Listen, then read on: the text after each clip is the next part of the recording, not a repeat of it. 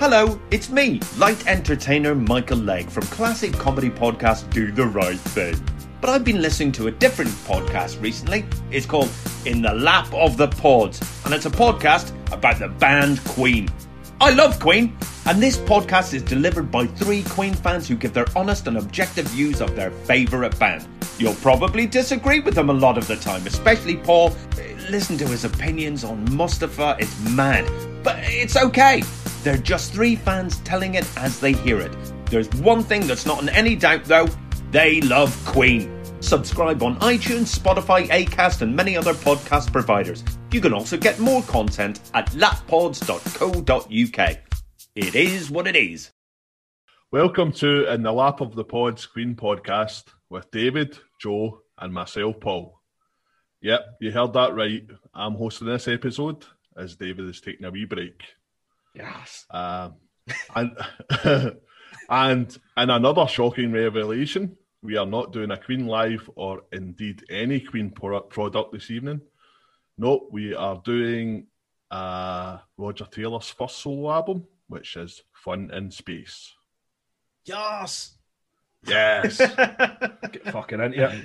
Yeah. It's good to be doing a studio album again, isn't it, gentlemen? Oh, aye. Yeah. Aye, man. I want to talk about some new tunes here, man. So absolutely. And what an album it is. But before we get into it, I'd just like to give a wee shout out to the Deep Dive Podcast Network, our brothers in podcasting. So we've got Rye at the Sabbath Bloody Podcast. We've got the Simple Man at Skinner Reconsidered. The Governor himself, Terry T-Bone Mathley at T-Bone's Prime Cuts. And we've got Scott at the Magicians Podcast, which is a new Uriah Heep podcast, which should be out by the time you listen to this. I think there was a wee delay in it coming out. So give those guys a listen because they do good stuff. Much more professional than we do it. But yeah. Aye. I want to be hard, mate. Right, so now we've got all that out of the way. Let's talk about Fun in Space. So the album was released in April 1981, making it to a respectable number 18 in the UK album charts. Roger recorded the songs in 1980 in between touring commitments for Queen. However, according to Queenpedia.com, he began putting ideas down during the jazz sessions in the summer of 1978. Roger played all the instruments, apart from 50% of the keyboards, which were played by David Richards. Roger wrote, arranged and produced all the songs. Roger said that these songs were not necessarily rejected Queen songs, but he said the game was nearly a double album, so there were a few songs kicking around. Perhaps some of these tracks were in the running for being on the Game double album, who knows? I can hear that. Yeah. Absolutely. Yeah.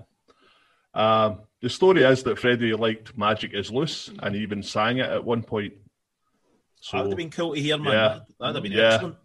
That would have been good. And it's probably on a tape somewhere in someone's drawer, you know. Oh, man, that would be awesome, man, to hear that. So, you know, thinking about the game's it's very slick and there's no fat on it. You know, being a double album, I think it would have worked. No, one of the reasons I think the game is so good is because, like we said before, it's because it is so stripped down and to the point. You know, I think it's Queen's shortest Queen record next to Flash. So, it would have been weird to think it is longer. I think so too as well, yeah. I think even I know we're going to get into talking about the tracks, but I think the ones on this album that remind me of the game would almost be, I think there'd be a lot of repetition. You know, if there was more songs on the game, it'd be like you've kind of done a song like this already on the album. Yeah, completely. Yeah, that's me just guessing on the songs that were in the running for the game. So, but yeah. So I guess given that this material covers the period of three Queen albums, maybe some of these tracks are a bit jazzy, they might be a bit gamey, or maybe a bit flashy. Let's find out. Very good, Paul. I like that. Witty, man. That was quite good, wasn't it? Very bitty, mate. I've been working on that all week. I bet you have. Okay, so let's talk about the album itself. So side one, we've got No Violins, Laugh or Cry, Future Management, Let's Get Crazy, and My Country 1 and 2. And then in side two, we've got Good Times Are Now, Magic Is Loose, Interlude in Constantinople, Airheads, and Fun in Space. So 10 tracks. I'm pretty lazy, so I'm just going to go as they come. So track number 1, No Violins. Mr. Joe, lay it on me. How is it for you? I think it's number one. It's a really catchy tune, man. And it's kind of one of those tracks that kind of gives me that kind of game vibe that we were talking about there. You know, so it's gamey. It's very gamey, mate. It's quite strong in taste. No, it's just get, like David says, it's gets similar melodies and stuff to stuff that's on the game, and I think. Actually, there's quite a few tunes on this. There's actually some repetition, like proper repetition, where I can hear he's used the same idea on a song, and we'll get into that in more depth. But yeah, it's a good opening to the album. It kind of reminds me of like Bruce Springsteen or something like that. Yeah. Mm-hmm. Again, Roger's a big Springsteen fan, so we know that. But it's totally, it's got that vibe, man.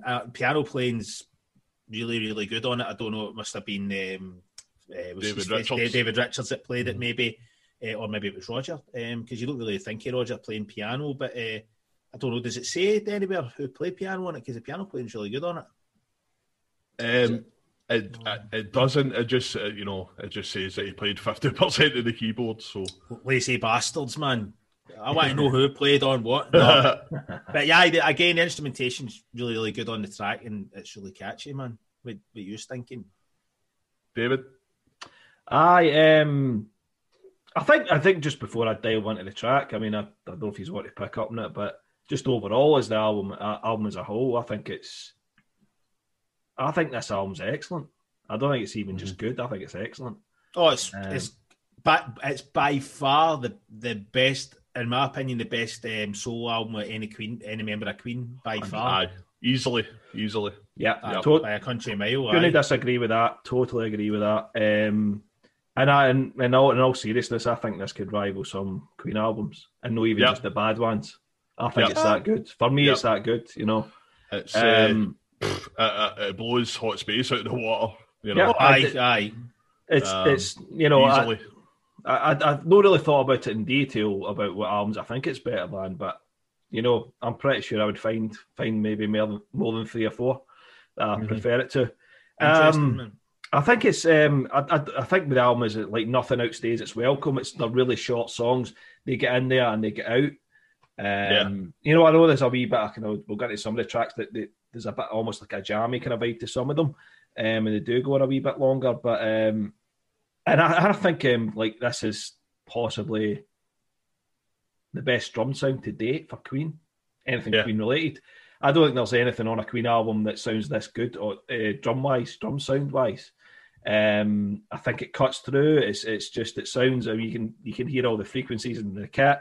It just sounds fucking great on this album. The drums really, really sound great, and that makes sense because obviously Roger's like wanting his kit to sound the best it possibly can. You know, when you add the 3 other members of Queen in there, you know the sound will kind of get a bit lost in the mix. Totally, aye, because you're going to have to balance all the instruments out. But he's got the luxury of kind of just doing it the way he wants to do it.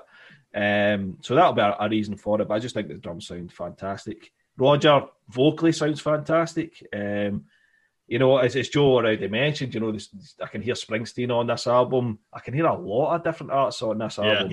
Yeah. Like a Queen album, it's very every song's different. Aye, but I hear, you know, not so much with Queen. You don't necessarily hear that sounds like that band or that. You do occasionally, absolutely, but. I think in this case, you know, you can hear his influences. Exactly. Yeah. It's almost like he's taking all his influence and I just want to pour it into this album. You know, you can hear Pink Floyd in there, you can hear Springsteen, you can hear The Police, you can hear Bowie, you can hear John Lennon. I hear that in there as well, and even kind of you know, Roger Waters. I hear a Pink Floyd. I can hear that. And there, I mentioned Floyd, but there's one track in particular we'll talk about that really, really. Aye, I could hear a Roger Waters singing it. I can hear Peter Gabriel in there as well. Aye, I've got that in my notes. Peter Gabriel. Aye, totally. And of course, Peter Gabriel solo stuff. Aye, totally, because obviously Peter Gabriel was riding high at this point. Yeah, in time, with solo stuff. Really. Not quite Sledgehammer, but or anything. But he was still in that kind of really creative kind of period. But so I know I've kind of went a long way. You're absolutely right. I'm shit at this hosting gig. I should have asked before. Get up, mate. Get up. I do it all the time, man. I usually forget to fucking ask you, so don't worry about it, man. So, but no violence. Just as Joe said, I think it's kind of like that familiar Roger territory. Some of the lyrics in it, Jack the Lad and all that. We went down, we cruised round, and all that. It's all that kind of harking back to kind of being with the boys and chasing women, shooting pool and drinking and stuff. It's that kind of vibe to it again, that kind of. But it's it's got that kind of gamey vibe. I'd say I agree with Joe on that one. But I think with all the songs on this, or a lot of the songs on this, they do give me vibes of other Queen albums, or they could have maybe sat on this, sat on that, but not to the point where it's reminding me too much of Queen, which is good because that's kind of what I want. I wanted out of this album. And I say that like I've never heard it. I've heard it, decades ago for the first time. But it's just, revisiting it again to really analyse it. I'm like, I just get a Roger vibe off it, and that's it. Aye. And, as we discuss further into the songs, there's a few reasons why. At no point... I like that, At no point was I thinking, Freddie O'Brien would have been good in there, or... No, absolutely not. This is Roger owns this, and there's nothing. Not even talking about other members of Queen. The fact that he played almost all the instruments himself is a good thing on this. Absolutely. It's not diluted in any way. Absolutely, what he wanted to do is down here, and. No compromise whatsoever. Not having to negotiate with three other guys to get your track on, and a Queen album, and of course we've discussed before, specifically A Kind of Magic. Roger wrote a fairly good song, and then it was kind of ruined in a sense by overproduction. When the rest of the band got a hold of it. Yeah. So that's and Roger. I read a thing where he was saying that he thought that this album was its main weakness for him was that it was quite diverse. The songs were all kind of different. He's in Queen for fuck's sake, man. Yeah, what kind of statement's that? But I think it's the strength of this album. That's what makes it good. It makes it interesting because not every song's because it says that the next album's going to be just all new wave, and you're like, I'd rather have the selection. Aye. Yeah. So there's a new wave vibe on this in certain tracks, that, but it's no. I know, and it's definitely got one theme on it, and it's just really minimalist, which I love about it because he's no overdone anything. He's this. Tons of space on it, and in this particular track, no violence, and it's to me. I think if you put the vinyl on, put the needle on, you hear no violence coming in, you're thinking, this is kind of what I expected. But then I think pretty much beyond that, there are a few moments that are kind of like Roger, but a few surprises you'd probably be saying. I didn't expect Roger to come out with something like this, Yeah, especially the next track, guy. But no violence, great song, and again, as David said, it's a harkening back to things like Drowse and Tenement Fun Studies, talking about when he was a young man and all that, out shooting pool and chasing the skirt and all the rest of it. So it's a good start, definitely good start. So we go from no violence into Laugh or Cry, David? Excellent track. Yeah. One of the best ones on the album, I think. Unusual to have a ballad for a second track on an album. That's a good point. Possibly. I think it's been done like that before. I think when you look at this, I mean, I would say the parent song to this or the sibling song to this would be Magic Is Loose, Laugh or Cry. Are kind of they're different enough. Don't get me wrong, but they're kind of that ballady vibe. So I don't know if it was a case of right, I better spread these out a wee bit. So maybe I'll have to just kind of I don't know if that was part of the thinking, because when you actually flip over to side two, you've got Good Times Are Now, and then you've got Magic Is Loose. So it's almost the same formula for side one, side two. So I don't know if that was maybe in the thinking there. But Laugh or Cry, his voice just really grabs you right away. That's amazing. It's just beautiful. And I think this one, this is the one that reminds me of kind of, almost like Floyd, because when Roger Waters gets an acoustic out, there's usually 2 or 3 chords, with C and maybe E minor, and there's never anything flashy, just strums away, and there's usually a piano in the back. Like Mother, that kind of vibe. So it gives me that wee kind of vibe on it. I could hear Roger Waters singing this, It's got that bit of that vibe to it. But it also kind of reminds me of Lennon or the Beatles. Paul, you're the expert on both of them. I could just the way he sings it, and John Lennon's first solo album, right. Plastic Ono Band. It's got that kind of vibe about it. Kind of very, very stripped down as well. It's really catchy. It's just a really catchy song, and but it's a really nice. It's just a really nice song. I think as well, there's just the wee bits where he does with the vocoder. Don't hide your emotions and all this. These wee bit. I don't know, for some reason it reminds me of Bowie, but nothing in particular. Not a particular song or a particular period. I think it's a part. It's probably that. So I just hear so many different people on this, but not to the point where it loses its identity. I plagiarism in it. 100%, Joe. It's still Roger, all the way through the album. But it's just a really simple song, simple lyrics. Laugh or cry. That's essentially what life is. You're laughing and you're crying pretty much most of the time. So that's it's not that profound or anything, but it's simple. And I like that about it. And there's a lot of stuff on this is simple, and that's what I do like about it. But again, there's some tasty stuff on it as well. So anyway, that's my thoughts on Laugh or Cry. Joe? Well, David pretty much said a lot of the same things, That happens quite a lot with us, we pick on a lot of the same things. Not because we try to, it just seems to be that way. Strong melody, man. The vocal melodies are amazing, beautifully sang, and a song like this, there's nowhere to hide vocally. Do you know what I mean?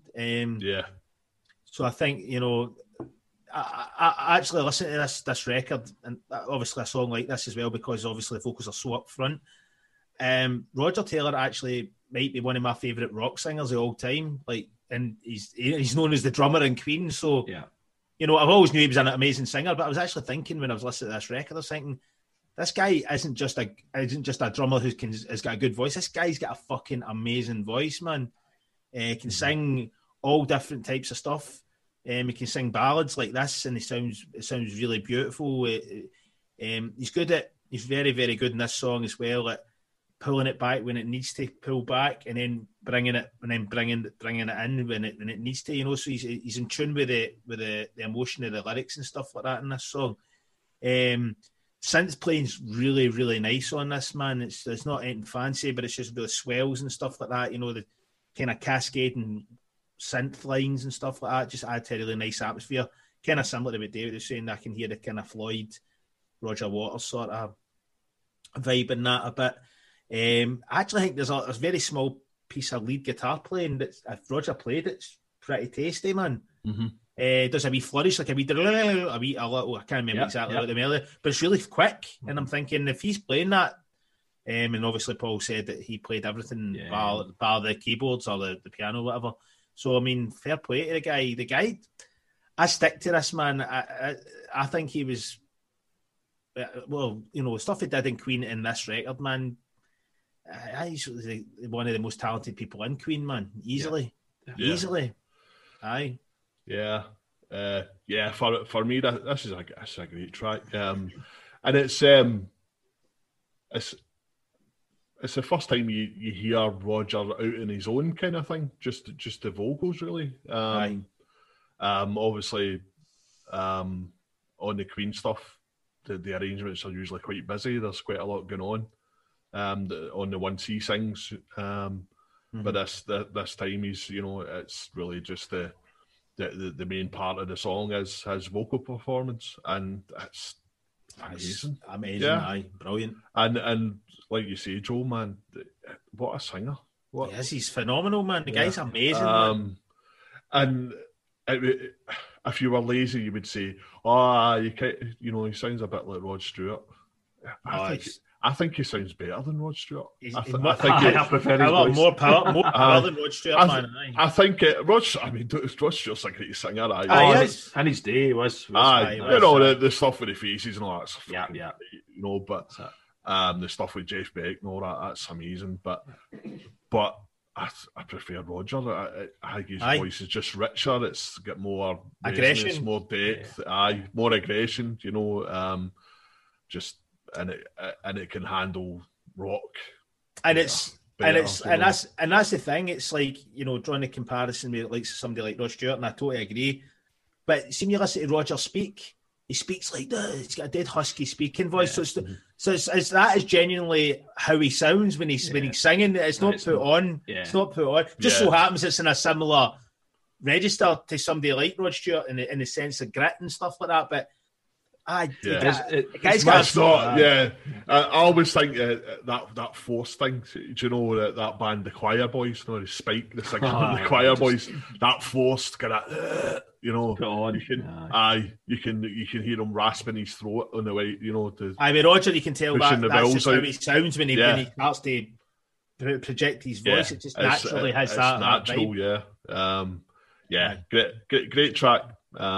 Just a wee point on that, as Joe picked up, and he's right saying about the way Roger speaks, and I think it's when you listen to Roger speak, it's that huskiness, but he's also got quite a high voice in that. So I think that's why his voice is that kind of unique, and it can get those really high notes and but the grit at the same time, because he's kind of he's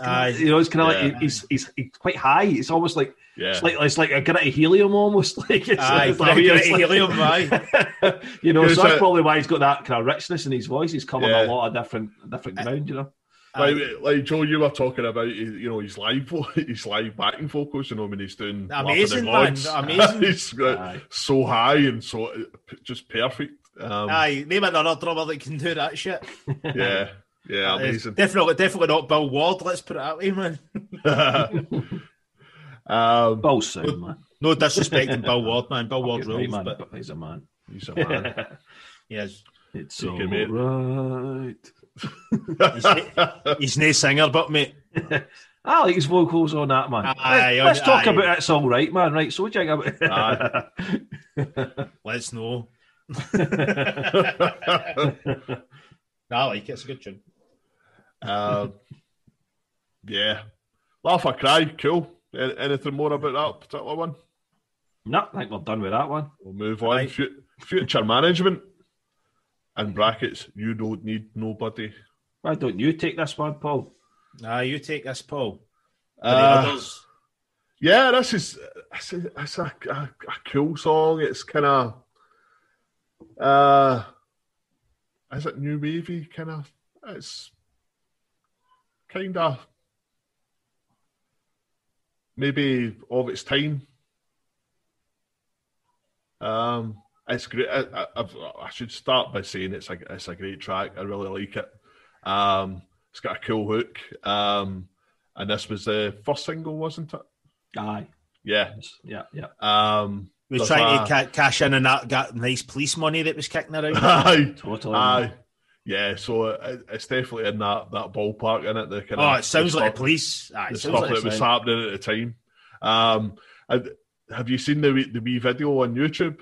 I think it's Top of the Pops he's doing it. There's a few different ones. There's one in Germany or something as well. Yeah. And he's got a wee green alien next to him on the stage and stuff. Aye. Off the cover. That alien rules, man. That's shite, but it's amazing. You could just think it like You know, heavy metal stupid as fuck. And you'll get the cover, and you'll have whatever beast is on the cover, probably on the stage at some point, where it's made or whatever. Imagine Roger had done this tour, this big massive alien comes out behind the drum riser, you know what I mean? Plenty about 3 people, man. There would have been tens of thousands, but they seen the fucking alien on top of the pops and like, fuck that. I'm not going to that shit. And the kind of riff, I was thinking about it at the time. I'm like, I was going to say farty guitars, that kind of farty guitar sound. I have actually got it down here that it's a shame because the guitar sounds shite, but the riff's good. If he does done it with a better, with a heavier guitar. I like it, but it could maybe sound a wee bit better. It's too dry. It's like it's just driven and no more. So it gives it that really clangy sound. But maybe that was what he was going for. But it's a really it should be quite aggressive the way it comes in. It's like and because like it just kind of sounds a bit. I don't know. It could have sounded better. David made a face there. I don't think he agrees. I don't actually, no. I don't agree with either of these. For the first time probably ever. Fuck you, mate. I'm taking this back, man. I'm fucking hosting this, right? So I'm stepping in to host this one so that I can just fucking dominate it. I get what you're saying. I think I get what you're saying about the... it's never something I've listened to and think, oh, that guitar could. It just doesn't even register. No, I'm nitpicking here, man. It doesn't bother me. You know what I mean? But I don't think there's anything about this song that's shite or needs to be changed. I think the song's fucking magic. It's one of my favourite ones on it. I love it. It's been in my head. It's been in my head for about 4 days, man. Just listening to this album. Just why it's a total earworm. You know what I mean? Do you know? You're absolutely right. Because any time I've been thinking about this album, but I've not been listening to it. So this one comes in. Aye. I think it's a bizarre choice for a single. Aye. But, it's not the one I would have thought he would have maybe put out. You know. Again, chasing the police vibe, man. Because the police were kicking off. Yeah. That's right. Obviously, the verse is "You don't need you." Everything about it, man. It has to be a police, but even the it's a reggae beat. Yeah, exactly. Totally reggae all the way, man. And then you've got the I want to invite you to try my machines. It's kind of that bit. I love that bit. That kind of abrasive, it's just kind of really. Like I say, abrasive. I suppose I'm not getting other words here, but I like that contrast with the kind of smooth reggae kind of. I want to, yeah. And it's not bad. It's just nitpicking. We've talked about the guitar. I don't want to labour the point or anything about that, but I think what's odd to me is like when it comes out of the first chorus, it goes immediately into that the second verse. Whereas he sings the same thing again, you don't need that. But it goes so really quickly into the second verse. It's almost like you still let that go for another bar or two. It just seems really abrupt that it goes into the second verse. I'm saying there's nothing about this song I don't like. I don't dislike that, but it's just odd to me. But it's almost like just keep the song going. But it sounds almost like you just let it breathe for a wee second and then come in with it. You'd have to listen. You'd maybe have to listen to it back to understand what I'm saying, and you'll maybe realise I'm just talking shit, whatever. But no, I think Future Management. Like I say, one of my favourites in the album. But it's a cool song, man. It's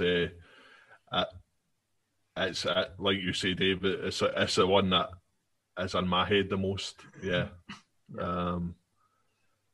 cool track, man. And definitely going for the police vibe here.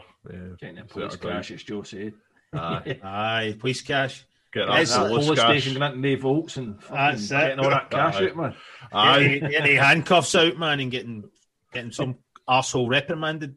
Hopefully Sting, because he's a prick. But you heard it here first, folks. I know, that's a big surprise.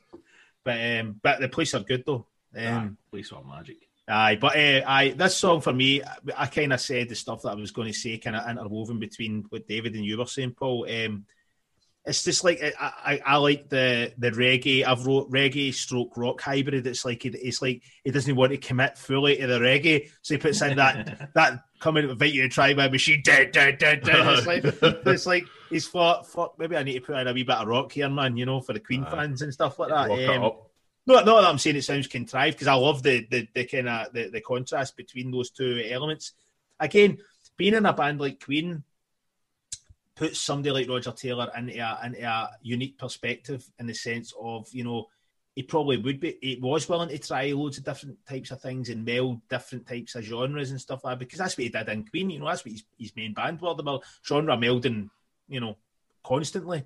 But aye, it's a cracking tune. Really, really enjoy it. Tasty bass line, man. The bass player. That's a good point. That's a point I wanted to make. The bass playing's great in this. Aye, that's the thing. Thing. Like, reggae's amazing. For anybody that doesn't know about reggae, I mean, I'm not a big reggae fan, right? But I know I've watched a lot of documentaries about stuff, and reggae's very hard to play, to capture the feel, to actually get the feel of it, because I think everything's on the 2 and the 4, and the beat, if I remember right, it's something like that anyway. But that's where the kind of prominent hits are, or something like that. Anybody that's listening has put me right on what the reggae beat is, but it's something like that. I think you're right, Joe. Instead of being the 1 and the 3, it's the 2 and the 4 or something. Yeah. So the very fact that Roger was able to even, capture that very authentic sound, and the bass line's really tasty, man. It's like a proper. He's got that rhythm section locked in, like a proper reggae, backing track. So, guy, respect, man. The guy's just Brian May wouldn't have been able to do that, man. No. See if the back of this album said that Tony Levin played bass, and so all these top session guys played on it. Copeland played drums or something like that. You would be like, aye, you wouldn't question it. I wouldn't say, Jesus, that they must have been having a day off. No, the level of musicianship, and that's testament to how good Roger is on on all these instruments. Absolutely, guy's amazing. Guy is, man. I said it for day one, man. This guy's one. Maybe next to Freddie, in my opinion, the most talented person in Queen, man. Do you know what I mean? Just because, and this proves it, you know what I mean? For me anyway, probably also maybe you guys, for what you're saying about the album, I kind of disagree, man. And guy's great, man. And see if you take this into account as well, and the 3 Queen albums, Jazz, The Game, and Flash, and even Hot Space, because his songs on Hot Space are probably the best on the album. Aye, they are. Some of the best. Under Pressure.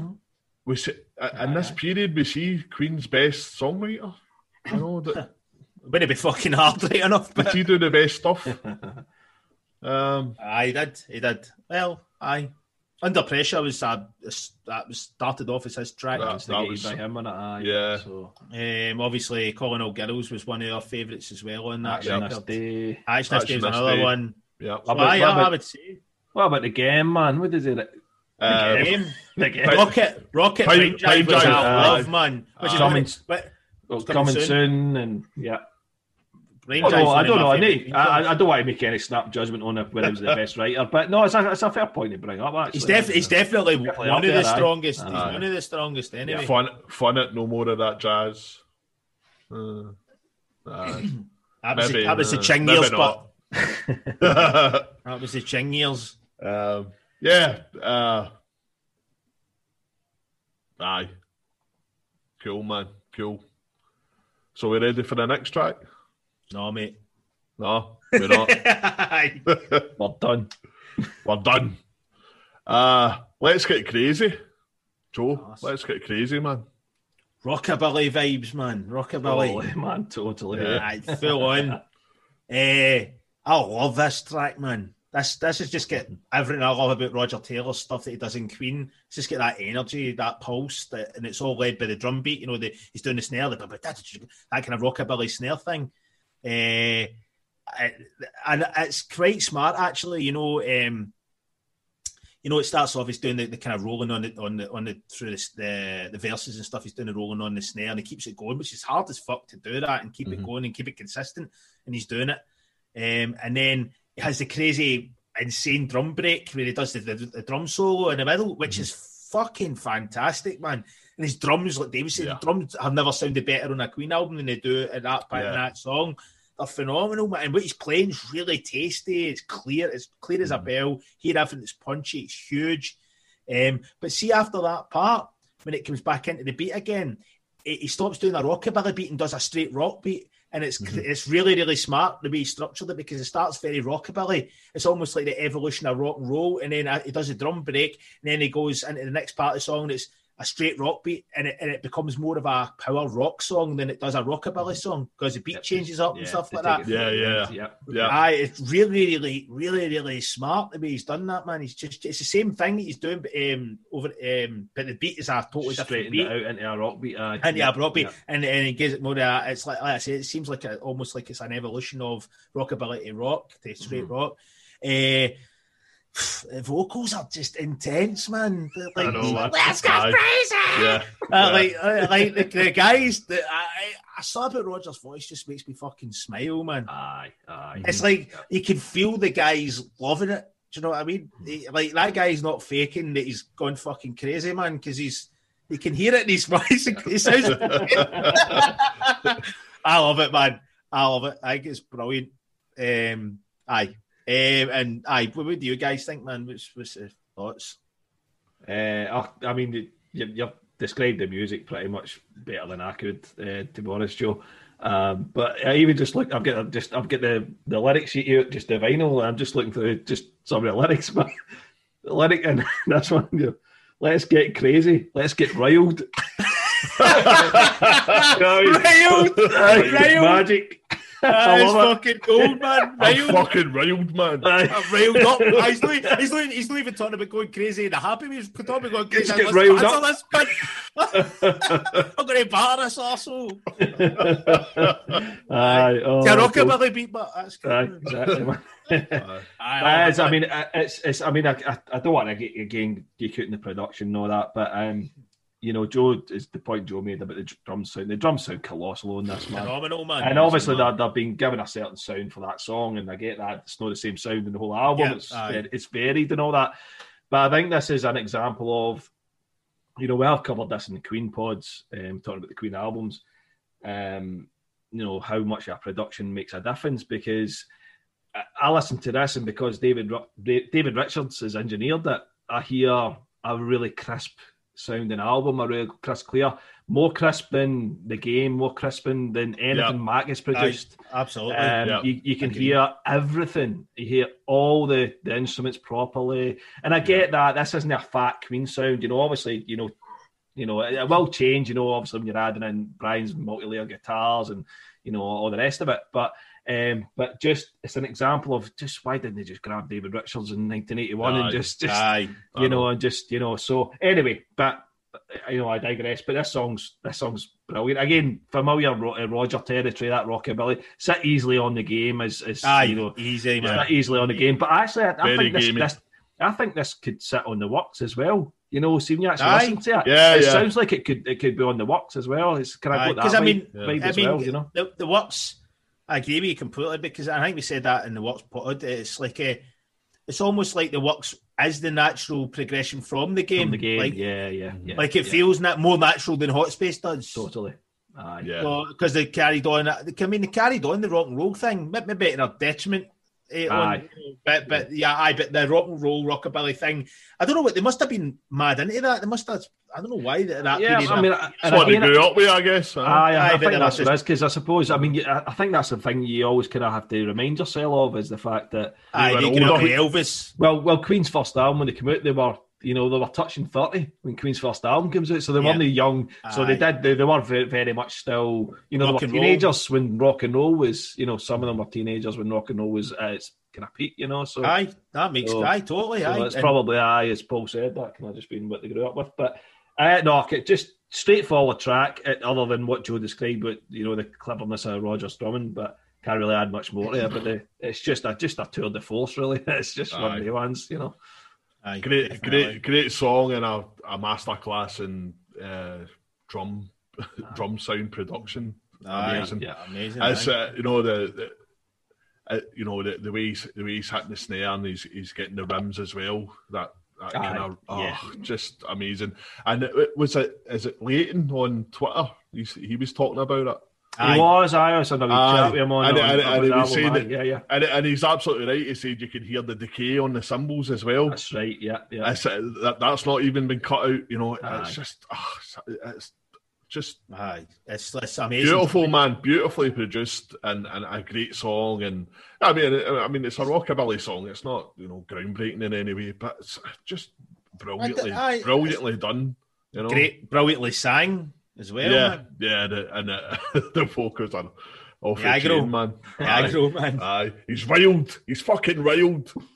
Think about that. But how about angry he sounded and how angry Freddie sounded, man? That's some fucking angry bastards in the one band, man. Imagine what John Deacon's voice would have been like. Sounded like Barney Greenway from Napalm Death, man. That's why he wasn't allowed to sing, man. But that is not a dig at Barney Greenway, by the way. Barney Greenway is the grindcore vocalist. Aye. There is, man. My mic's just fell now. I got excited about grindcore, man. That's it, exactly. Aye, so big shout out to Barney, even though there's absolutely no fucking way he's listening to this, man. But so, aye, man. Hook us up, Barney. Give us a shout. Aye. Respect, mate. Big Roger fan. No doubt. You can hear it in these vocals.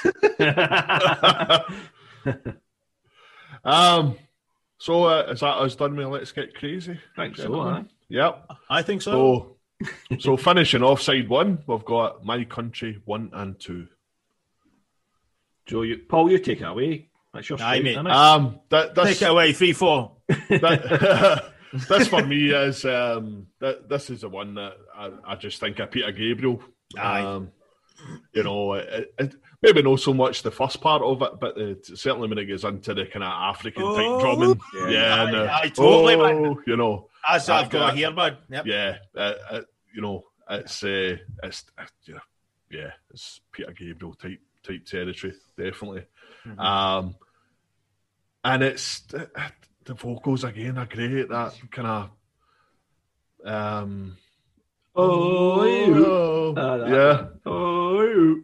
catchy, man, catchy. And it's just the ooh. I see just in the background. It's really cool. Aye. Yeah. See the wee arpeggiated kind of chord sequence at the start. Aye, yeah. Something like that. Yeah. For a long time, I was like, that sounds like a song from the 90s. Somebody's ripped that off. Right.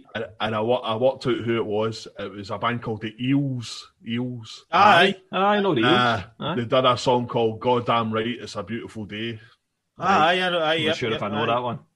And it's got not a few of their tracks, but I don't know if I know it's got the same, due to that chord bit at the start, it's just a lift. Okay. As far as that, it sounds very similar to me. Maybe to you guys, you'd be like, what you're talking about, but yeah. So anyway, there you go. It's a cool song. I guess it's about war and stuff like that. I'm not really sure. I never really looked at the lyrics. I would not fight for my country and all that. I think it is. It's one of these idealistic kind of songs, and in terms of just don't sell out your beliefs and kind of stay strong and don't let the man tell you what to do, or don't let him send you away to fight people that you shouldn't be fighting. Kind of thing. That's pretty much the. Right on, mate. Right on. But it's all right to go into Africa and steal their heritage and put it in a song right after. Steal their music. That's all right. Cultural appropriation. But no, can I jump in the See the Synth intro before it goes into the arpeggiated bit, the kind of swelling synths just before it comes in? When that's magic. Sounds. I love really fat swirly synths. Pretty much anything. But it's even decent dance music, or it's in just like prog or whatever, or just any music in general. They all sound great. Mm-hmm. I know that the kind of really abrupt change into part two, where the drums come in, and it's kind of just cut cut, Aye. and then it's Aye. and then right into that. It's probably not to everybody's taste, but I really like it. I really like the fact Aye. it's just really Yeah. abrupt and just almost it's obviously deliberately just meant to slice through the song and go into the part two of it. And even the way it just, and again, I've got the same doing about the African style outro, and it just goes on and on and on. It doesn't let up, and it's kind of almost in a loop. But I Yeah. don't think that's to the detriment. You kind of want to hear it a lot of it. You kind of, it's Aye. one of the ones Yeah. you want to hear quite a lot. And then I know it fades, it fades out, and then even fades back in again. It's like Aye. you have a wee bit more of it, It's Aye. like So, but no, this is. If you're asking, maybe it's the weakest one on side one. Potentially, I don't know, but still very. I don't dislike any song on this album, so No, I don't like No. So, but maybe it's the weakest one on side one, possibly. I don't know, but I do like it a lot though. I feel a wee bit of a dick for even saying that, to be honest. But that's my take. Mr. Joe. Again, a lot of the same sort of things. I've wrote here that it's got a very, very disjointed structure, but it kind of works. I don't know if that's just because the two disjointed parts are magic, so they still work. But Yeah. maybe if one part was cool and the other part was shite and it was stuck together that way, it wouldn't really have the same impact. But no, I really like all the kind of African sort of vibe, and I love the drumming patterns and stuff he does on the drums again. This sound great in this song. Yeah. Brilliant. Yeah. Brilliant. Peter Gabriel, absolutely, man. I wrote that in my notes. That's just pure Peter Gabriel. Yeah. Even sort of Paul Simon was kind of doing similar stuff to this, I suppose. Maybe a wee bit later. on. Aye. Wee bit later. Graceland and all that. Graceland was what, 83 or something. Aye, it was a few years 84. later. 84. A few years later. I'm not a big fan, to be honest, but just that whole African sort of a lot of rock stars seem to be messing about at this time. Is obviously Roger and Gabriel were in here before the wee man, but it's a good tune. Like David said, I think it would be a bit shite to say it was the weakest song on it, because I still enjoy it. Yeah. Aye. So I enjoy it. It's a good song, and it's weird. And it would, let's put it this way, I'd never ever get away with having that song in Queen. No, exactly. No. Yeah. And I don't mean, and that's the beauty of this being a solo record. Isn't it just a rehash of stuff he would have done when he was in Queen? He's obviously gone, right, well, this is my solo record, so I have complete and utter free reign to do what I want to do. Yeah. And I think it's great because it's shown another side to Roger. Yeah. You never really saw in Queen. This is definitely one of the tracks that would nowhere near a Queen album. No. Absolutely. I mean, pretty much everything on this up to that point, you could. Well, you can make an argument. Aye. But that's definitely not. That's the thing. I mean, there's countless kind of artists you can name that make a solo album, and they'll make a solo album and they'll and it'll sound like the band they're in. They'll go away and it'll sound exactly like the band they're in. You're thinking, what's the point?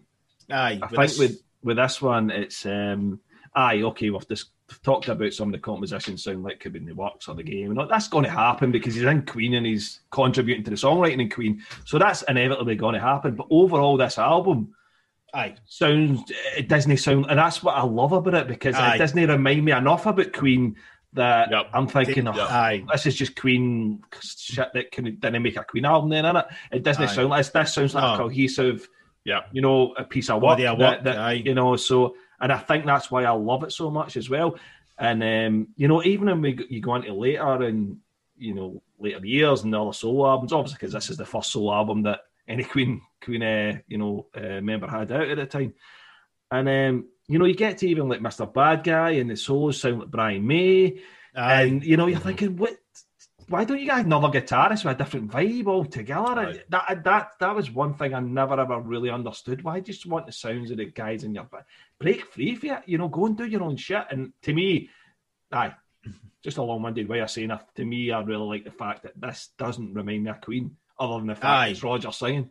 It's just, overall, so. Definitely, man, definitely. Good track, man. As much as that sounds like I hate Queen, man. Obviously, I love Queen, but you want, you want somebody in a band to go and do their own thing, and as Joe's rightly saying, this this particular song, no chance it's going to be on a Queen album. So, you know, and that's not a bad thing. That's not a bad thing. That's a good thing. Aye. Totally, man. Great. Well, good tune, man. Good tune. Aye, it's a really good tune. Really enjoy it. Aye. Cool. So that's side one. I mean, the side one is gives you a big smile, man. I think, you know what I mean? Absolutely. You're listening, you're going, I've blutered this album. I don't know about you, but I've absolutely blutered it. And, listened to it over and over again, you know. It's my album of the year, 2020. And it's, cool. 39 years old.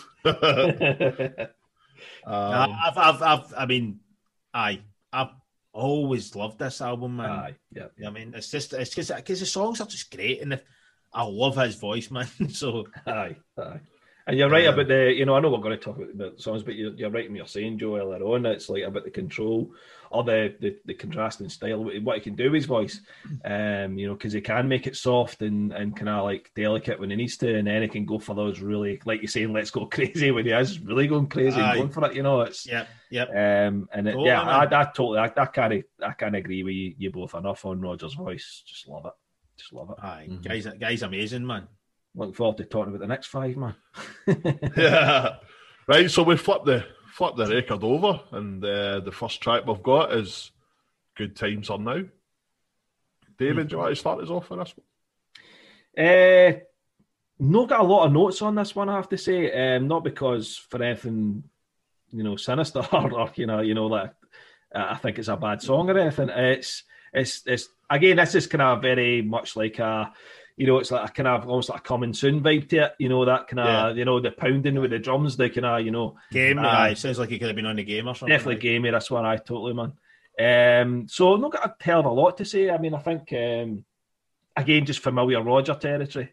You know, it's just, but yeah, that's pretty much all I've got. I mean, It's a fairly straight track. It's not, it's not got the wee quirky bits that maybe the first five tracks I've had. It's a fairly straight affair, but rock. It's a cool song though, you know. Aye, it's funny you should say. Did you say Coming Soon? It reminded you of David. Aye, or Rocket. It's either one. Prime Drive. Sorry, it's one of the two ones on the game. So funnily you should say that, because see the guitar solo on this, it starts with the exact same guitar lick as the solo in Coming Soon. Aye, well observed. So that was what I was saying. That was what I was saying about he's maybe subconsciously he's repeated things because he's maybe, how am I trying to say this? Because he's wrote the song and it's a similar type of song. It's he's maybe forgot, oh shit, that's the way Brian plays in whatever. And then he's went, fuck it anyway, I'm leaving it on. Aye, because it's a cracking tune. I love it, man. Good time. You know, good times are now, man. This Roger's saying that, again, totally fits in the game, man. No problem at all. It's like a glove. And I love the galloping drum beat again. Solid, man. Like it's got so tightly played, man. Just, I know that's the beauty of him being a drummer as well. You know, he just always has great rhythms to sing over. Do you know what I mean? And you know, and this is a prime example. He just knows how to drive a song, and perfectly geared towards writing, you know, rock and roll. Brilliant, man. But I've not really got much else to say other than the fact that I just think it's a really good song, man. It's uplifting. It makes me want to party, unlike anything that's on the Miracle. Do you know what I mean? Aye, exactly, mate. Everybody's going to be like, I'm bringing up the Miracle again. I know, again. Let it go, boys. Let it go. One thing, I know I said I was done with the track, but one thing I do like about it is the constant vocal that Roger does. You know, that I love you then. I loved you now. To take a chance, because special moments. You know, he just keeps going and going and going. And then you get finish up and that. Kind of bit, you know, it's just like, you know, guess he's running out of air. Because special moments tend to happen now and then. It's like, you know, just like that's really cool. And it just the way it just kind of is like, it just doesn't let up. It doesn't stop for there. Kind of thing. That's a really cool wee bit. But, good tune, man. Cool. What you thinking, Paul? You get any add to that, mate? As I said before, it's a cool driving rock tune. Love it. And the drums again, just Pounding. I suppose you would expect the drums to be good on an album from a drummer, but Aye, well, you would think so, aye. they're particularly good in this. Yeah, they're particularly good in this. I think I said it in the last pod. The guy basically gave up. Aye, I know that's a point. Playing Actually. drums. Aye, I know it's like right after this point in Queen's career, he stopped doing fills and he's still doing some of the most tasty drumming that he did in his career in this record. And then it's like he just blew his load in this record. Mate, fuck that. I don't want to look at a drum kit for the next 13 years or whatever it was before he started playing fills again. Because I think I actually came back to Leighton on Twitter. I don't know if you caught it, Paul, but I think he'd mentioned something about after Roger done with this, he was totally like exhausted after he'd actually completed this album. So that's a good point you're making, Joe. Actually, I think just drum machines for now on, man. It's just like exactly. So I think I can't remember exactly what Leighton says. I took a wee note of it, but it was actually quite interesting. I may actually reply to him and say, I didn't know that. What's the deal? Can you tell us more? Kind of thing. So tell us more, Leighton. But because I know Leighton's he's a total Roger fan. He's like a massive, that's his boy in Queen, I think. So, cool, man. The next track, Magic Is Loose. Yes, indeed, mate. Indeed, it is, mate. So the second ballad. Aye. Or is My Country a ballad as well? Oh. Nah, not really. Nah. Magic Is Loose, the second ballad on this album. I'll start with this one. This is amazing. The vocals are so fucking good. Aye, agreed.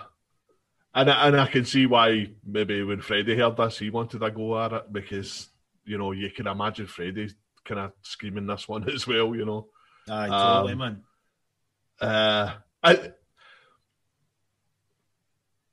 Maybe the way it starts, that kind of ding, the Christmas bell. Aye, that's a bit shite. That bit, I don't. No. Feels like Christmas. The glockenspiel, but the calendar's wrong. The lyrics are a bit shite, I'll give you that, man. No, but I think it's one because I know personally I've been quite critical of the Christmas, the glockenspiel kind of thing. You've heard on, was it all worth it? And even like I mentioned, Kaylee's got it as well. And there's.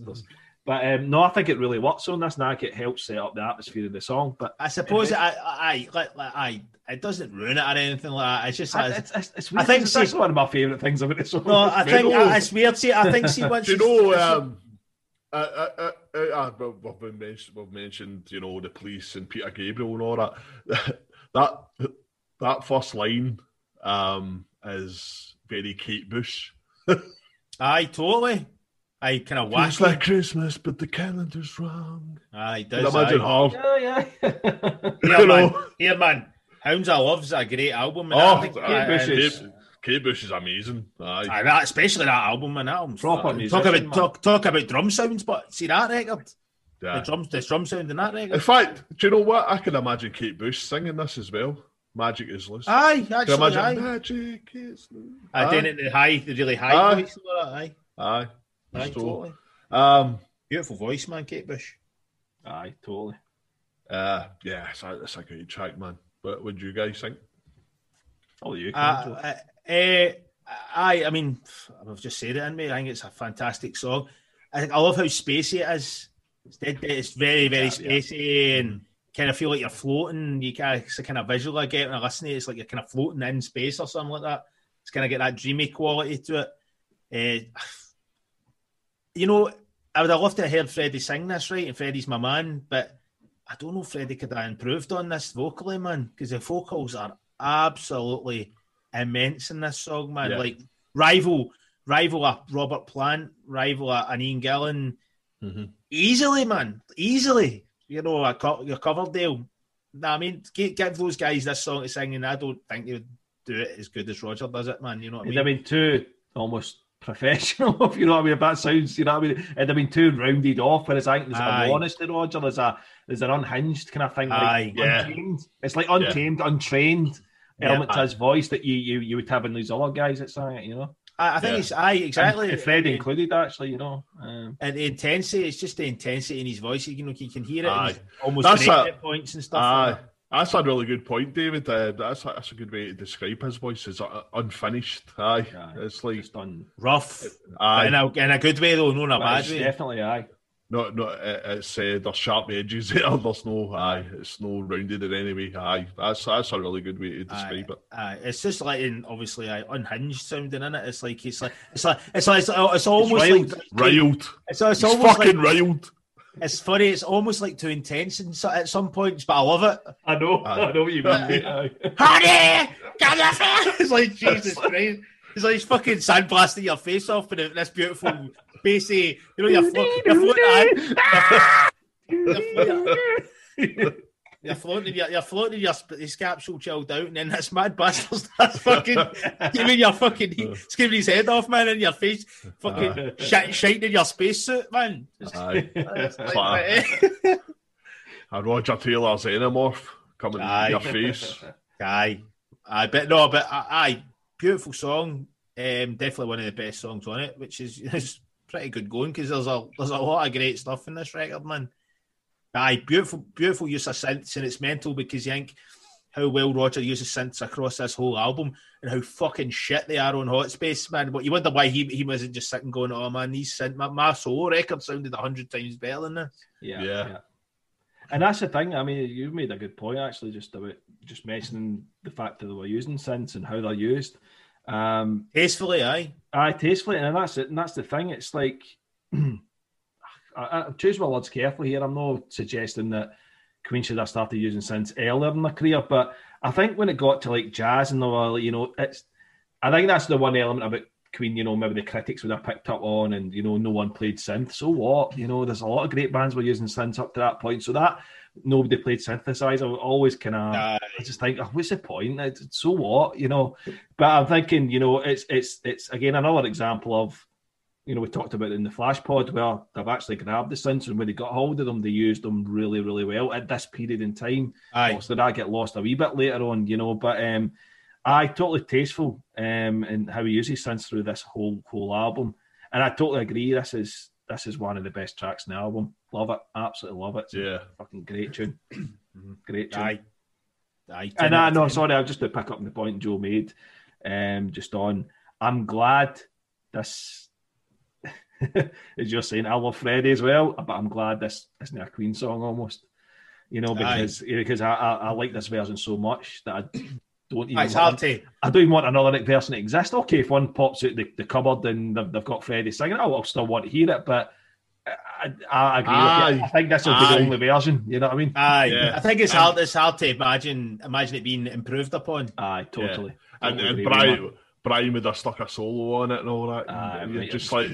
Take the effect away. That's one point overall about this album I was going to make as well. I love the fact that there's no big solos on this album as well. Yeah. You know, as much as we're all guitar freaks and we love a solo, there's no, you know, it's not as every tune's got a solo coming in, and you know, it's just as wee kind of lead breaks, and as Joe said, and which tune is it? He does the wee kind of tasty one and all that stuff. Laugh and cry. Yeah. So there's wee elements, but nothing. I mean, you don't listen to this album and think guitar solos. You don't at all. And again, that's why I like it again, because it's Roger. It's different. Just different. I don't want to hear. I know it's just because we've been listening to Queen like hell for the last wee while. I just want something that just doesn't remind me of Queen for a while. You know, it could be that. You know, could be, but I don't know. But anyway, sorry, Paul. So Magic is loose. So we've got 3 tracks left. The next track is Interlude in Constantinople, which sounds like a spy novel or something. Mr. Joe. Hello. Play it on me, brother. Right. This is a very, very short piece of music, but it's one of my favourite things on the whole entire record. Totally agree with you. Which is weird, right? Because it's literally about a minute long or something like that. There's loads of cool shit in this song, man. I love the fact that, I mean, the start of it to me is "Welcome to the Machine" by Pink Floyd. 100%. Yeah. Like when they walking in the doors, walking in the doors closing. Aye. So he's obviously. And then the synth sound goes. Yep. Aye. That kind of, it's like, aye. It's total "Welcome to the Machine," right? So he's maybe just a wee nod at Floyd, you know what I mean? Saying obviously it is. Do you know what I mean? It's plain to see. And it starts with the actual proper Flash keyboard. Yeah. Exactly. It must have been the exact same Flashy. setting. Aye. So it's got that going for it as well. So it's got a cool, evil kind of thing. And I just, the fucking drum sound in this thing, man. When the drums kick in, man, it's like boom, boom, boom, boom. And again, it's, excuse me, I'm getting excited and spit, fucking choking his spit.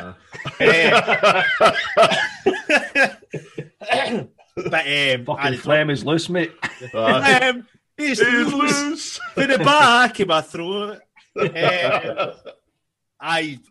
Drum sound is fucking insanely good. The drum beat's brilliant, man. That is a Roger Taylor stamped trademark drum beat. That rolling beat, boom, boom, boom, boom. Aye, aye. Well, it doesn't. What tune is it on? It's the fact it's more like jazz. It's just kind of the same. Except it sounds like 10, 20 million times like better on this. You know, it sounds like it's played on Tunnock's fucking cardboard boxes for Tunnock's tea cakes, man. On that record, but on this, it sounds like John Bonham and crack. But but that amazing, man. I love it. Even the absolutely stupid "good evening," you know, I love that as well. It's totally stupid and shite, but it's brilliant.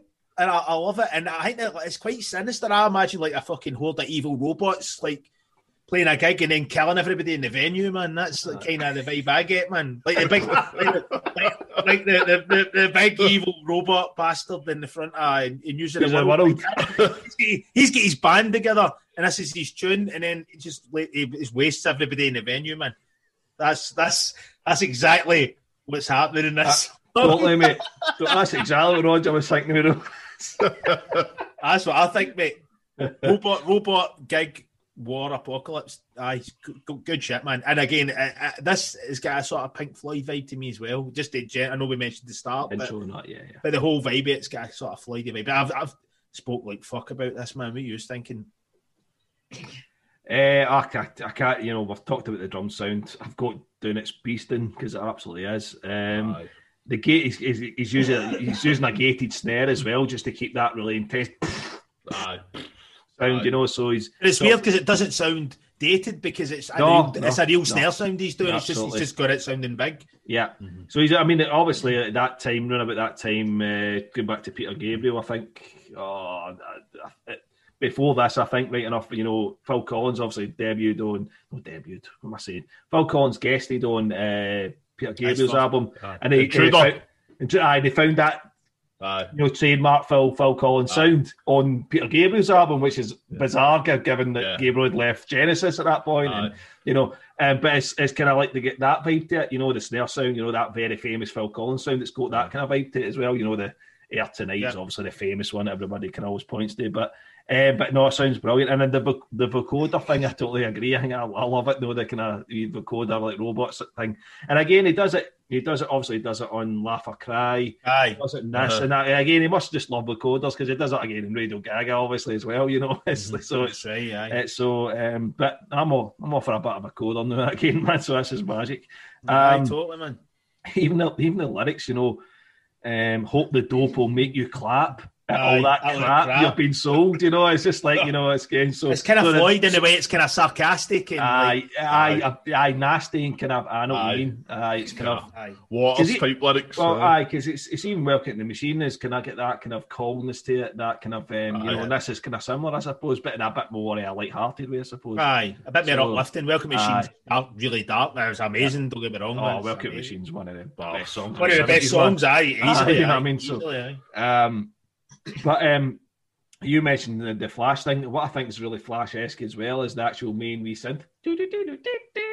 Aye. Aye. You know, you could hear that triumphant kind of like, you know, sound that you hear an old Flash a lot, you know. So I don't know if that's maybe a wee bit that's been maybe considered for Flash as well, and he's maybe just turned into a track or something. I don't know. Totally. But I'm with you in this one, Joe. I think it's I look forward to it when it's coming up. I'm like, oh yeah, I shouldn't have looked. You know, I'm looking for. Again, for all the reasons we've just discussed, it just gives you a big smile. And then even just the way it finishes when the door closes. Aye. Obviously, it's the door's open and that's getting all the sound, and then they shut the door and the song finishes. And then she walks down and they walk down and they open the door to the next song, which is Airheads, because that's kind of how it's set up. Aye. Again, in with the drums again. But we'll talk about Airheads in a minute, obviously. But Paul, sorry, it's your show, mate. You control me. Control your break. Control your guest. You boys covered it all, man. It's a fucking great track, aye. And aye, it's just it's a little. It's good that there's a wee that. Not that I'm saying that the album's like po-faced or anything or whatever, but there's nice to have a wee bit of like kind of humour or whatever in it as well. Comic relief. Yeah, like you know. Actually, that comical, but you know, a bit of relief. Aye. You know what I mean? Just a wee quirky thing, just to chuck in there. You know, it's only 2 minutes or something long. Yeah, it's cool, man, and very Flash Gordon at the start and all that. But I can definitely see the Floyd thing as well. You know, yeah, cool track, man. Aye. So 2 left. Next track, Airheads. So if we were doing a Roger Taylor podcast, we could call it Airheads. Aye. Because that's what we are. Aye, totally, man. Joe, Airheads, how's it for you, man? Airheads, man. Well, this is his heavy metal song on it, innit? Aye. This is Aye. Fucking magic. Aye. This is his heavy metal song. I love the riff. The riff's brilliant. The riff's brilliant, man. I just love it. It's got a bit of tongue in cheek, you know. It's a bit silly and stuff like that. It's just kind of daft lyrics and stuff. There's only one thing that, and it's weird because we've been bigging up the drums in the whole album, and it's the one song that I think for me the drums are detrimental to this song. It's like the riffs. It's got and the drums are very boom. It's kind of sound choked, don't they? They sound choked, and this is his heavy. This is like the heavy rock song on it. And the drum, it's not even just the sound of the drums. His beat's pretty shite on it, but the songs. Don't get me wrong, the song's good, but it's like everything in the song deserves a better drum beat to me. And it's weird because the drumming's been phenomenal throughout the whole record. Aye. And this, and I might be imagining this, but I think this might be a drum machine. I know there's. I think aye. Could be. Aye. I think it is because if it isn't, it sounds completely. I mean, I know the songs vary. Drum sounds like slightly here and there, but his live drum sound on the more rock songs have a more consistent sound. Whereas this sounds completely different. To me, it sounds like he's just programmed a drum beat. Maybe he was totally tired. They wrote this song and thought, fuck it, man, I'll just put a drum machine in this one. But saying that, I think the riffs are great in it. His vocals are again intense, man. Rock. And I wish there was just a wee bit more power in the guitar as well. I agree with you there, Joe. The guitars are just maybe a wee bit too dry. I'd like to hear that with Brian May's guitar sound. I think because he's attempting to do that big rocker song, kind of metal type riff or whatever. You need to go full in if you're going to do that. Because his vocals are full on. His vocals are intense, but it's like I think it's just the guitar tone's just no good enough. He was using Telecasters and that's not going to get you the Strats on this album, so that's not going to get you the beef. Use a Les Paul. It's all about what you're putting into though as well. You're up, but you get better results with a humbucker type guitar. No, I know, but it's put a fucking humbucker guitar into a shite arm. That'll still sound shite as well. That's true. So I don't think that's the reason. I think the reason is just he's picked a really shite kind of drive. overdrive for it, so he's, Aye, it's a shame, man, because I think the song's cracking. It's just let down by the kind of bit of a shite drum beat, but the song's cracking in that way. And maybe one of the ones I do for a laugh and do myself, and I do a version of it. because the riff's great, man. The riff's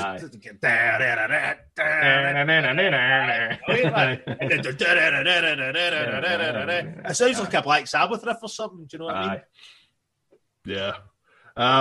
That's funny you say that, Joe, because I was thinking that. I was like, Joe would make a really good version of this. Hey, that's on the cards, man. I'm doing that. Get it done, man. I can see what you guys mean about the guitars and that, but I think just the quality of the song. The song's cracking.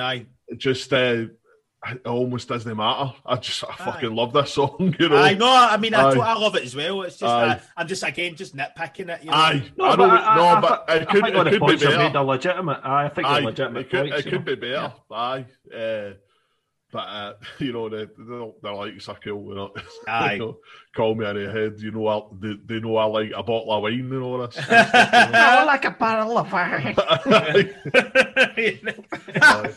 He's sitting out at Alkies, man. Alkies a hard time. It's cool, man. It's fucking I can see It could have sounded better, and I think he did. It's no listed or anything, but I mean they were using Lynn drum computers around about this time, weren't they, Queen and all that. So it probably was which is a shame, man, because it's dying for real live drums, man, and I don't know why he didn't do it. Yeah. Maybe like you say, he was knackered. He's just that'll do, possibly. Maybe it was part of the demo and he just left it in or something, or who knows? Aye. David, what you think, mate? You feeling it? I mean, I think. I was just having a wee look at the lyrics while he's talking there, but I think it's got a very kind of fight for the inside. It's for that. It's a cloth of that, It's. So I know you talked about Jazzy Gamey or what was the other one? Jazzy Gamey or Flashy. I think this is a bit worldy, even, you know what I mean? 70, 70. It's definitely came for the 70s era, probably 78 writing sessions or something like totally. You were saying. And I think it's, it's the only song in the album that's actually riffy. The rest of it's all kind of textures with guitars mostly, and this is the only really solid riff song on it. But just like looking at these lyrics, I just love. I'm just going to read a couple because it's just. So obviously saying people around here call me an airhead and all this kind of ain't too refined, and then there's just all these words. Liverpool, Leeds, Miami and stuff. But before it gets to that, but you've got break, down, coming, raw, nerve end, tingle, cops, bust, running, speed, hurts, keys, jangle. So it's like even just when he was right, so he's went off his head. The cops have got him. They've busted him. He said they're running with him. He's trying to get away. They've leveled him and they've put him in jail because the keys jangle. Obviously, that's a sale. So it's like, that's cool, even man. Just when he was it displayed, like obviously the cops have got him. The lyrics are cool, man. The lyrics are really cool. I thought actually pretty cool way of writing a song in it. Just word association. Using single words to tell a story. That's cool, man. It's quality, man. The tune's cracking. Definitely. No, I agree with Joe on the overall sound. It's probably the one that sticks out as being just sonically different, overall. But again, I agree with Paul as well that it doesn't ruin it or anything. It doesn't stick out too badly in terms of that. But I know I've got nothing more to add. People must, we are saying we're metal fans and all that, and people listening to this must be like, every time a heavy song is on an album, we don't like it. Well, we do like it, but we criticise something. These guys shit on it. It's because we're versing the ways of the steel, so we really know what we're talking about when it comes to heavier stuff. I like heavy metal. We just want it to be steelier. Steelier, aye. More steely. Heavy metal. What about it? I like heavy metal. I like, oh yeah, ask me again. AC/DC. What about him? What about him? Gold. My bad news is living on in us, man. Aye. Ha ha ha ha, bad news. Ha, scheisse. That's like the That's Scotland. a Schenker boy, innit? Aye. Aye, brilliant, man. Brilliant, man. Aye, Control your guess here, Paul. Control your Aye, guess. mate. I was starting to get worried. We only had one track left. We had to mention fucking bad news. I was what? Aye, panic. Aye. So we come to the end. We've got one track left. So if you had, if you're listening to this album for the first time, you're looking at the track listing, and you see that there's a track called "Fun in Space." What kind of track would you think it would be? Not this one. Aye, exactly. You would think it would be some sort of fun, fast, kind of walking, kind of up tempo, upbeat kind of thing. It's anything but. It's really grim. Yeah, it's like I don't know. Grim in space. It's great. It's love it. absolutely great. Brilliant, but the title's misleading. Aye, in a good way. It's a kind of meandering thing. It's like it sounds nothing like it, but it kind of reminded me of Planet Caravan in a kind of strange kind of way. Just the way it kind of maybe because that's about space as well. I don't know, but it just kind of meanders along. It's just lovely. It's and it's an interesting way to take the album out. And that's cool, man. Good track, man. David, hit me with it. Some of the words you've used already that I would use to describe it. Beautiful. Just a lovely track. It's a really, really nice track to get on. And I agree with you. The title's a bit misleading. You expect that, but the drums pounding away and let's have fun in space, baby. That kind of stuff. It's like kind of, but it's not like that. Expect something like Airheads or something like that. Totally. But you don't. You get something completely different, and just the way the song breathes. It's just like a soundscape type thing. It's just the swelling synths. Just the synths are magic on this stuff. They're absolutely lovely on this album. Yeah. It just breathes really, really well. And I love just the sound of his voice on the for all you girls and boys, guys and girls or whatever it is. Oh, better not mention anything about that. That was fucking Jimmy Savile. That was Savile's fucking catchphrase, wasn't it? So, guys and girls. Aye, well, fuck that. And so anyway, but no, it's just that wee bit. He goes for all you. I just love the way his voice sounds in that one wee bit. Tiny wee bit. It's not insignificant, but to me, it just gets to me that wee bit. I don't know why. It's just the sound of his voice. Emotion. He's softened his voice so beautifully here as well. Yeah. He can do that as well. It's not just this rough, rock thing and all that. He can diverse. Go down there and do the really smooth stuff as well. Serene. It's kind of serene. And even the lyrics as well. What I like about it as well, because it says we'll have fun in space. Our structure is battered, but the corridors ring with little green stories. So how I interpret that is Earth's knackered. The structure is we're done. We need to go and find something else, find new fun and find new life somewhere else.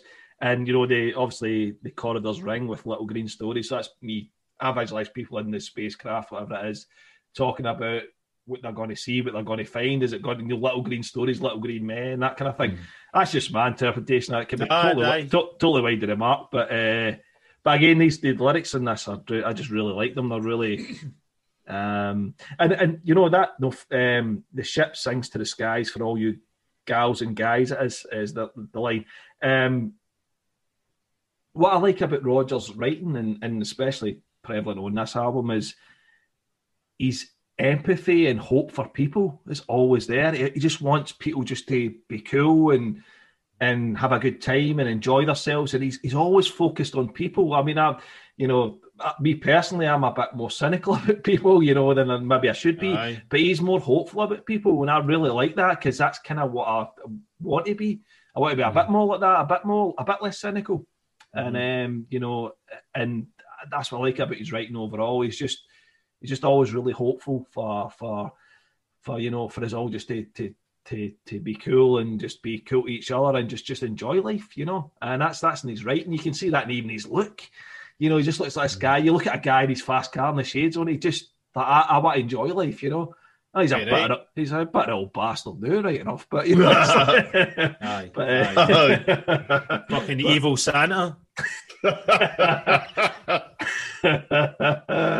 anyway, that's me done on the track anyway. Aye, I think. Again, this is another thing. Like, you would have never had this on a Queen album, and that's one of the things that makes it so great. It's because it's so much space, sparse. It's more relying on vibe than a solid song structure. Queen. I mean, maybe Queen 2, they were a wee bit still involved in the whole creating soundscapes, but it was still quite busy, with instrumentation and stuff like that. But with this, it's like very, very simple. It's just got a great atmosphere, man. It's haunting. It's kind of very haunting as well. It's kind of like you're saying, David. It's quite paints a picture of something bad's happened and they're kind of going away to a new land, but it's just somber. I can't really think in a way, but it's really, really great.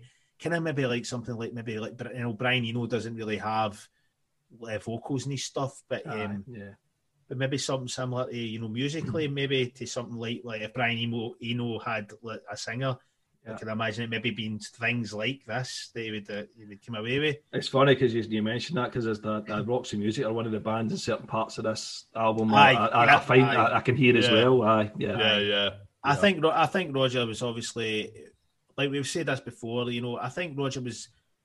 Not that I'm saying Brian Eno's underground, but it wasn't popular music, if you know what I mean.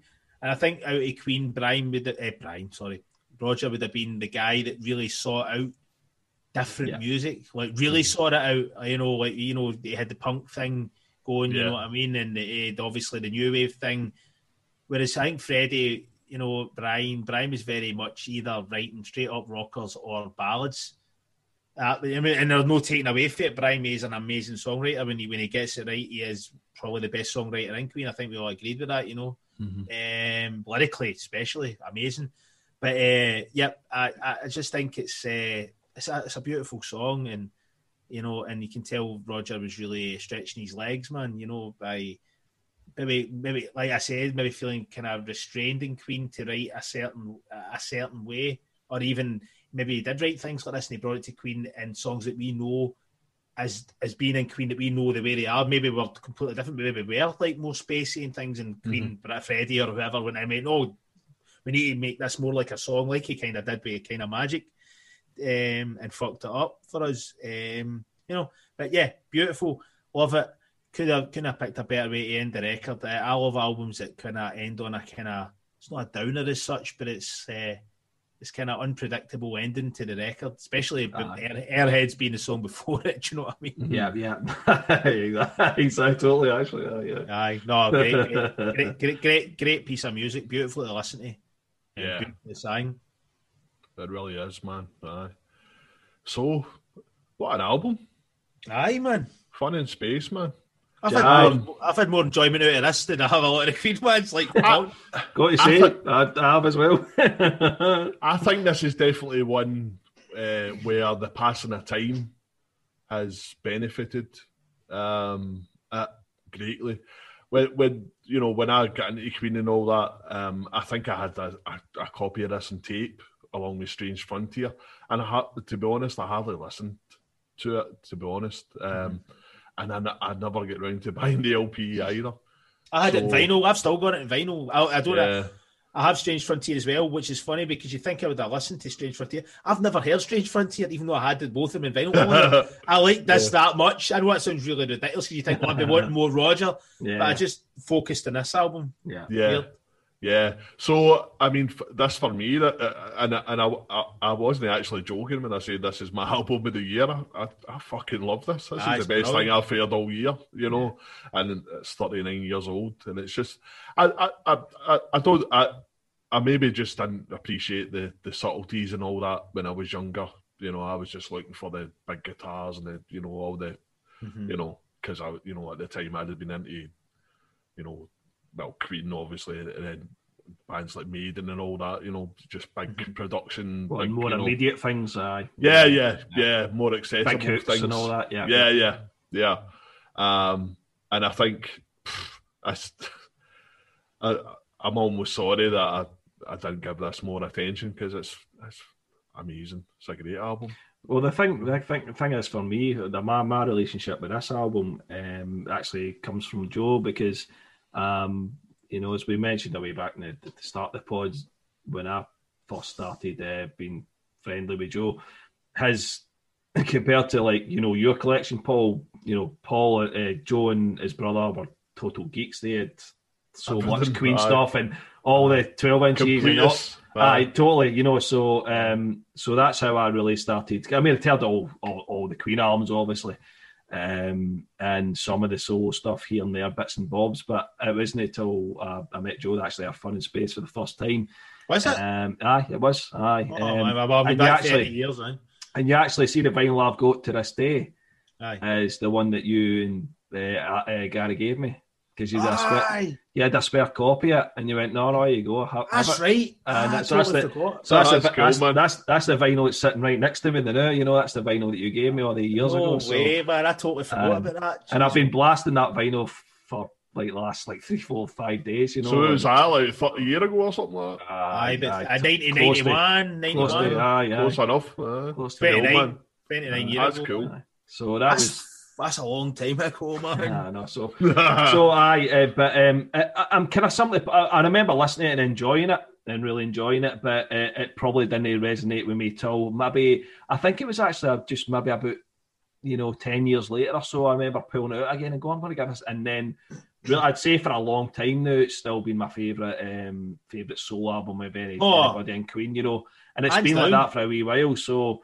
I've got a bit of history with it, but no as long as maybe even Joe has with it. But it's I can't say it enough. And I'm kind of similar with Paul. I've enjoyed this album so fucking much. Listening to it recently, it's actually just been such a treat. Listen to it, and it was. Do you remember? I don't know how you ever were. You know, do you remember when you bought an album, right, and you had to, you had it maybe a weekend and you were listening to like crazy over the weekend, and then you had to go to school or maybe you had to go to work and you couldn't wait to to stick on again. It's I was like that today. I can't wait to get into the car so I can actually just I Spotified it in the way home from work. So I just put it in Spotify so I can dash like it's like, oh yes, I'm basically listening to Fun in Space again. You know, it's like so it's a total effect on me, and then that's how I was saying at the top of the pod. That's will rival some Queen albums for me, you know. And like I say, not even just the bad ones, you know. I totally agree, man. I think I'm trying to remember when Gary bought this. It would have been.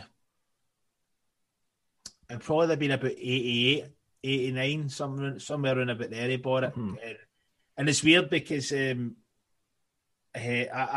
I've always loved it. It's like connected with it right away, kind of thing. Aye, and it's weird because I had Strange Frontier as well, but I'd never bothered with it. And I don't know. I think it's because at that point, me and you started getting into like this whole world of like proper heavy metal, and it was a really exciting time in heavy rock and metal. You know, all these great new different bands that were coming out. So obviously that could maybe. You know, you can put it down to that. You know, you just kind of forget about it because all this new stuff. You're young and you're taking it all in. But I love this album, really to my core, man. I would say it does rival some Queen stuff, man. Definitely. I would not argue with that at all. Roger is such an amazing singer, such an amazing ear for melody as well, man. The guy just writes catchy stuff, man. And it's all over this album, man. There's no a duffer on it, man. There's not a duffer on this record. Totally it's a cracking album. Yeah. Yep. So there you are, folks. That was fun in space. I hope you enjoyed it, and I hope that my hosting skills weren't too jarring for you. Well done, mate. Well done. I've been cringing all the way through this, mate. I know. So far. Don't listen to him, mate. You've done well. You've done well, mate. Done well. So that's you, mate. You're the host now, mate. That's it. I'll just fucking sit back and just talk shite about the tunes every week. Did I talk shite at the start? So, anything else to add, gentlemen, before we close it up? No. Well, not really, man. Just again, big thanks to anybody that's listening to this, man, and please, go into your whatever it is, your Spotify or whatever, however you listen to these pods, man, and give us a review, man. Because if the more you give us a wee review, the more it'll become, it'll move it up in the ratings sort of thing, and more people will see it. So hit us up, and if you do review it, man, send us a link, a screenshot or something, so we can get a wee read at it. You know what I mean? So that's pretty much it. Aye, man. Yeah. What he said. What he said. So once again, I'm baffled as to why anybody listens to our ramblings, but thank you. And if you want to chat to us, we're always available on at LapPods on Twitter. We're on Facebook, but nobody ever goes on there. Probably should just take that, don't you? Aye. We'll delete that account because we're not Facebook fans, really, at all. That's guy stuff, man. We're big guys on a Twitter. Twitter's where it's at. So get us there at LapPods, and talk shite with us about Queen and Roger Taylor and all that, man. Or anything else you want to talk about? Yeah. Any other shite related issues? Yeah, absolutely. Shite related issues. Shite related issues. So once again, thank you. Good night.